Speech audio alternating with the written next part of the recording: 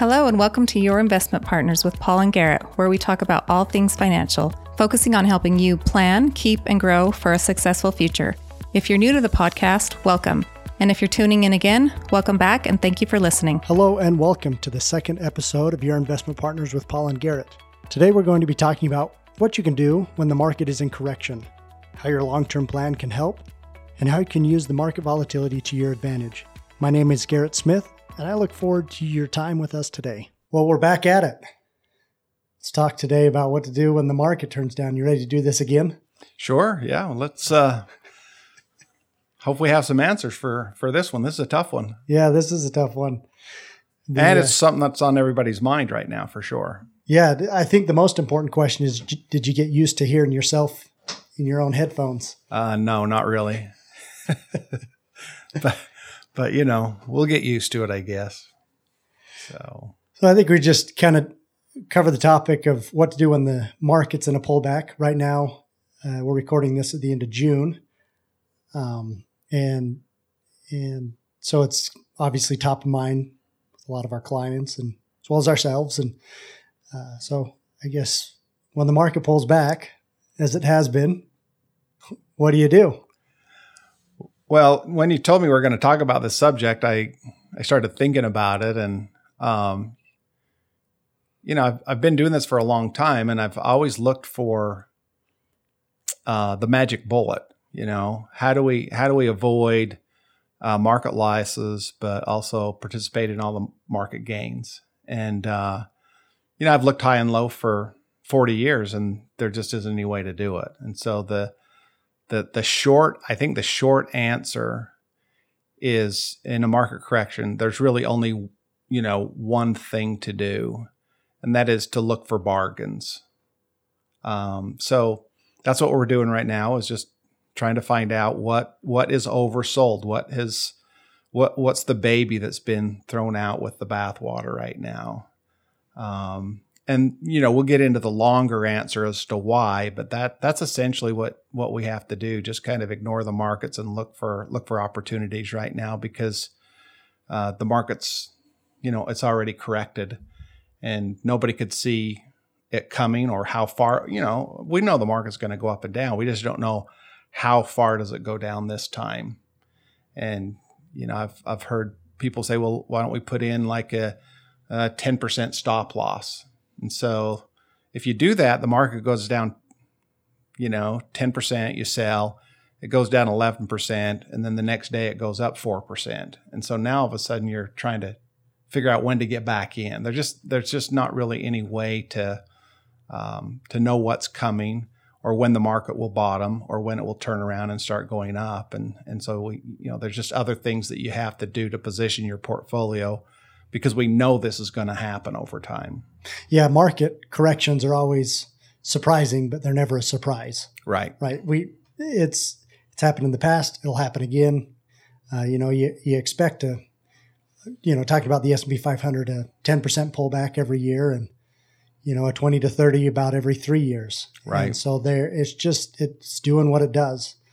And I think, I agree with you that you can go bargain shopping, but that puts in place a lot of, assumptions that have been done on the previous end. Assuming you own quality and you've done your diligence and you're hanging on to, high quality companies, then it's worth it to buy and hold. Right. So that's, I think, on the long answer side that you alluded to. But when things go on sale, you have to go looking. It's no different from the grocery store or, the sporting goods store, wherever you want to go. When things go on sale, you have to go looking. Well, and that's how you really really advance the performance of your portfolios, to buy really good things at fire sale prices. We've been able to do that over time, and it's hard to do because it's a lot easier to buy when everything is good. It's those all those emotions of greed and fear, and when things are high and going higher, it's just a lot easier to buy. I mean, everybody wanted to buy Bitcoin when it was 65,000 a coin, and now it's 19,000, 20,000. There's just not a lot of buyers out there, So it's the psychology of investing, and I don't know that you ever get to the point where those emotions don't have to be checked constantly. So yeah, the emotional override, we see it in ourselves, we see it in our clients. Just when it's good, it's easy to be a buyer. Yeah. And when it's rough, I think the hard thing too about when the market's down is all the headlines are terrible. Right. It's the job of the news industry to get you to come back tomorrow. So they'll write plenty of headlines to make you nervous. There's always a guy on TV that basically says the market's going to zero. And then there's another guy right behind him that says the market's going to the moon. And so it's just, but that's what makes a market, is the differences of opinion, and the market, I guess a blessing and a curse of the market is that the stock market and the bond market they're priced every second of every day. Your home, just think about somebody coming out and putting a sign on front of your house every day, what it's worth.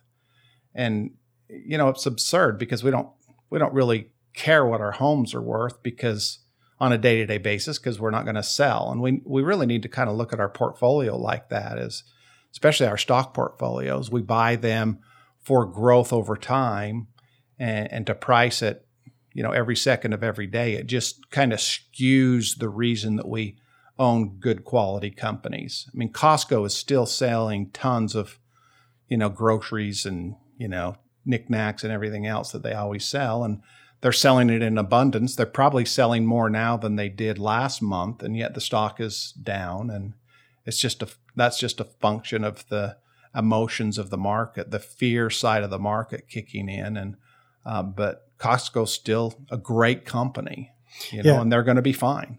And I think it leads to that idea of how you never want to be the forced seller.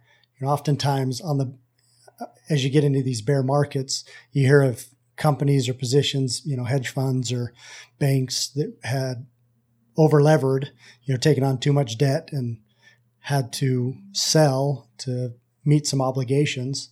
And that's kind of what puts downward pressure on these bigger pullbacks, these bigger downturns in the market of being a forced seller. The same thing with your home. You never want to be the forced seller on your home if you can be patient about when you want to sell and deliberately make the decision to move. And the same thing happens with stocks. You're buying them for a purpose and for a reason. And you never want to be the forced seller of sell things when you don't want to. And obviously that takes into account doing a lot of pre-planning, a lot of work ahead of time, instead of trying to make rear view mirror decisions. Yeah, and I think that comes to the longer answer to the question of what do you do when the market's rough, and the longer answer is that you just structure your portfolio in advance so that it behaves to your advantage. We have to understand that stocks are going to go up and they're going to go down. And that's just, they've done it for 100 years. They'll do it for the next 100 years. That's just the way stocks behave.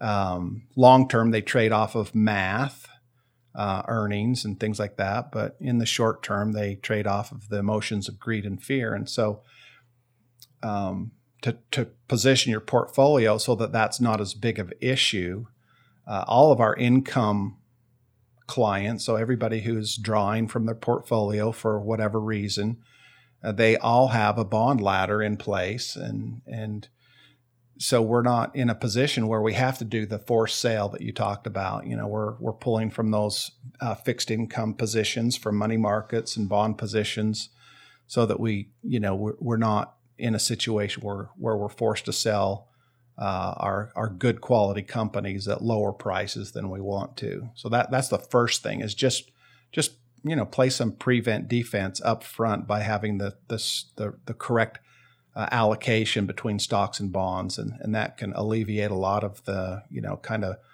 the what should I do now situation. Yeah, and I think then when you get into the kind of the teeth of the bear market, you can look back on that plan that you've put forward and say, we were expecting this, we were ready for it, and just kind of reviewing that plan, even though the numbers have maybe changed from the last time you looked at it, because they will fluctuate on percentage wise of how much stocks or bonds you have, whether you're taking income just as the market moves. But if you review it in the overall aspect of this is the plan that we're putting forward, this is the game plan we have when the market's up, when the market's down, and then reviewing that when the time comes, I think is a great peace of mind. I notice it's really easy to get really specific or focused in on one piece of, say, economic data and looking at, really short-termism is kind of how I think about it when the market gets rough. It's just the day-to-day blows instead of kind of taking a step back and saying, where are we in relationship to our 10-year plan? And it kind of can calm the nerves when this is, just one of the many bumps that'll happen along the way that you are expecting and are planning for. Yeah, for sure. Yeah, for sure. I think another thing that can happen that you can do is there's obviously some strategies that you can take advantage of when the market's kind of pulled back, such as tax loss harvesting or doing discount Roth conversions. Obviously, those are client specific and you have to review each of those. But there are some elements that you can take advantage of in a down market outside of just what the stock price is doing. Yeah, for sure. And I think another thing for people to kind of keep in mind, we all have a tendency to do this. I know I do, as I always high watermark my portfolio. I'm like most people. I pull my portfolio up. I look at it, every day. Oh, it's worth this. It's worth that. And, we need to not get too caught up in the good times any more than we do the bad times. Cause it's a lot harder to, stomach a downturn if we're always pegging the high water mark of our portfolio. So I pulled up one of my, accounts, and back in January when it was at its high, the average annual return on that account, for the, I think since 2009, when we, moved over from UBS, the return on it was like, 13.5% average return. And, it's just, which is fantastic. Well, that same account right now, the return since 2009 is like 9.5%. So it's still a really, really good return. It's not 13.5%, but it's, where else would I get 9.5%? So we have to look at it in terms of not always high water marking. We buy stocks to offset the cost of inflation, and we have to grow our money net of inflation and taxes over time. And stocks do a really, really good job of that. But the trade-off is we do have to put up with some volatility sometimes too. So we have to, we just really have to focus on the big picture rather than just the current pain that we're going through. So, yeah, you get used to seeing a certain number, and when it's not that number anymore, psychologically that's tough. And I think that kind of leads into another point that I often think about is you can't let that number determine your quality of life. You can't get wrapped up in, when you log in online or see your statement and say, that's me. I'm, putting yourself onto that number. You got to continue to live your life and move on. And right. And I think it's easy to get wrapped up in how much you're worth. I think that's an easy trap to fall into. And so when it comes off, it feels personal. And you get used to certain numbers. You get used to being in a certain position. But as long as you're kind of falling back on that plan, then it's okay. So I think you got to remember to continue to live your life when the market pulls back and not get beat up by the nervous emotions that you see in the headlines or even that yourself is feeling. Yeah. And I think one way we can help clients do that is most of you have heard the term an envision plan. So it's basically just a long-term forward-looking income plan. And we can refresh those numbers and make sure that even during a correction that your portfolio is in a position to deliver the income that you need throughout your life. And because that's really at the end of the day, what we're all interested in. None of us want to run out of money before we run out of life. Right. I mean, that's why people hire us, is to make sure that the glide path keeps them in funds for as long as they're planning on living. and that is mathematical in nature, and there's a lot of thought and processes that go behind that. And so I would just say to anybody that if you're concerned about that, give us a call, and let's just look at your Envision plan and make sure that that it looks like it's still in pretty good position. All the ones I've looked at so far, people are still in a good position. So individuals, we might have to tweak some things for some people, but by and large, I think everybody's probably in pretty good shape in spite of the correction. So, yeah, and I think that kind of highlights one point too. As people retire and live longer now, there's going to be a higher level of risk in a portfolio, generally speaking, than what's been allowed in the past. When you've had higher bond rates in the past or shorter life expectancy, you didn't have to worry as much about inflation, because that's the ultimate eroder over time is inflation on your purchasing power, what you're able to buy. We've all seen what cars have done over the last couple of years. They're just more and more expensive. And so I think balancing that is where it does, can cause a little more emotional response in a pullback, because you've had to maybe shift slightly out on the risk scale a little bit more than historically we would have thought to, just because of market conditions. Yeah, particularly bond yields. When the 10-year Treasury bond's only paying less than 1%, you just can't put long-term money in something that only pays 1%, because it's negative to inflation. So we've had to have, a little bit more stocks than we have traditionally. But maybe when these bond yields come up, we'll be able to shift some of that. But it's really going to depend on just how all economic conditions look. And that's why we just have to, keep aware of it and adjust as time goes on. Yeah.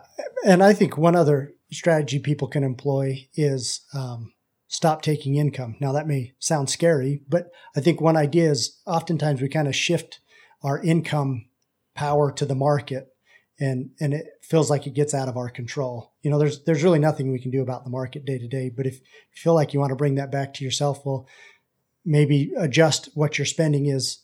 Now, granted, long-term planning doesn't ask you to do that. If the planning's done right and correctly, then there wouldn't be that problem. But if you're feeling like it's out of your hand, we're all in control of our own personal spending at the end of the day. And so if you're feeling like things are just out of your control, just pay attention to your personal spending, because ultimately that's 100% up to you, up to each one of us. Yeah. Yeah. I think most people who live in America can get by on far less than we currently consume. I know I could, and looking, thinking through my client list, I think most of us can. Not that we, that I guess the question is do you need to, or do you not need to? And right. If you're feeling nervous about it and you can, then that's certainly an area of control. You just trim back for a few months and let the market recover, and then, resume your everyday life. And if that helps people emotionally get through things, then that's certainly something they should consider for sure. Yeah. And that's obviously an emotional question more than it is a numerical question, a financial planning question. That is just kind of just one idea I was thinking of sometimes when I pay more attention to how I'm spending my money, it kind of brings it a little closer to home instead of at the whims of what some guy in Washington, D.C. is going to do. But I think it's a fact of life. A lot of people do that. We know that during times of market corrections, discretionary purchases go way down. Yeah. There's just not as many cars sold and not as many vacation homes purchased, and, all that kind of stuff. And it's just because people are, kind of feeling a little unsettled about their financial position. And so we just delay things a little bit, which is, entirely normal and fine to do. Yeah. So I think other than really specific situations that, I think there's a client specific that you can't really dive into without, a person's personal situation. That was kind of going back to tax loss harvesting or Roth conversions or different things like that. But I think these are some great general points that we covered today. Do you have anything else you wanted to? Well, I just remind everybody, you just own quality. You just have really great companies, Lowe's and Walmart and Apple Computer and, Costco and ExxonMobil, and they're all making money. They're all big, solid companies, and none of them are going to go broke. Stock prices are down, but that's just part of that emotional cycle. And so that, we just call that our sleep at night portfolio because we just don't worry about it long term. And so keep that in mind as we kind of go through this normal correction cycle. And every time something like this happens over 40 years, everybody always gets this feeling, well, this is the big one. This is the last one. This is the time it goes to zero. And it just doesn't work that way. The American economy is still really big, very robust. And these companies offer goods and services that people just have to have: toothpaste and food and soda to drinks to a certain extent. And so just keep in mind, those are the kind of companies that you own, and don't really worry about the long-term prospects for these companies, because that's what really matters. If we felt like this one's got a really long-term structural problem, they're going to be out of the portfolio a long time before it becomes a massive problem. And so just sleep at night because you own really, really good companies, and we're watching them all, and we'll make adjustments as necessary. Yeah, not all stocks are created equal, right? There's more quality, more value style stocks. There's growth stocks, higher risk stocks. And so when you can sit in that place that allows you to sleep at night is a great place to be. Yep, for sure. Well, thanks again for joining us, and I guess we'll see you next time. All right. See ya. Thank you for tuning in and listening to Your Investment Partners with Paul and Garrett. If you like what you heard, be sure to subscribe to our podcast on iTunes, Spotify, or wherever you get your podcasts. Also, visit us at ascendinvestment.com, where you can subscribe to our newsletter to keep you up to date. See you in the next episode. Kessler, Norman & Ride, LLC, DBA, Ascend Investment Partners is a registered investment advisor. Advisory services are only offered to clients or prospective clients where our firm and its representatives are properly licensed or exempt from licensure. No advice may be rendered by Ascend Investment Partners unless a client service agreement is in place. The opinions expressed in this podcast are for general informational purposes only and are not intended to provide specific advice, performance data, or recommendations that any particular security, portfolio of securities, transaction, or investment strategy is suitable for any specific person. This program is only intended to provide education about the financial industry. All opinions contained in this podcast are subject to change at any time without notice. To determine which, if any, investments may be appropriate for you, please consult with your financial advisor prior to investing. Any past performance discussed during this podcast is not guaranteed of future results. As always, please remember that all investing involves risk and possible loss.